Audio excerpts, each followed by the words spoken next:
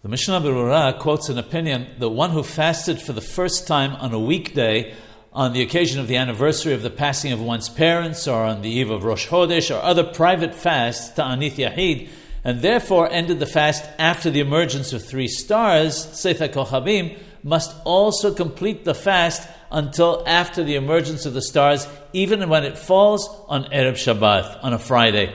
He brings a dissenting opinion, however, and rules that one who has difficulty with the fast can eat right after leaving the synagogue, even though it's still day. The ruling in Ben Ishai, however, is that a private fast that must be on a specific day, such as a fast on the Yarset, the anniversary of the passing of a parent, or the fast of the 7th of Adar for Moshe Rabbeinu alav shalom, or the eve of Rosh Chodesh, may not be completed till after the emergence of the stars. Since these fasts need to be accepted the previous day at Mincha, one should stipulate then that they will be ended early.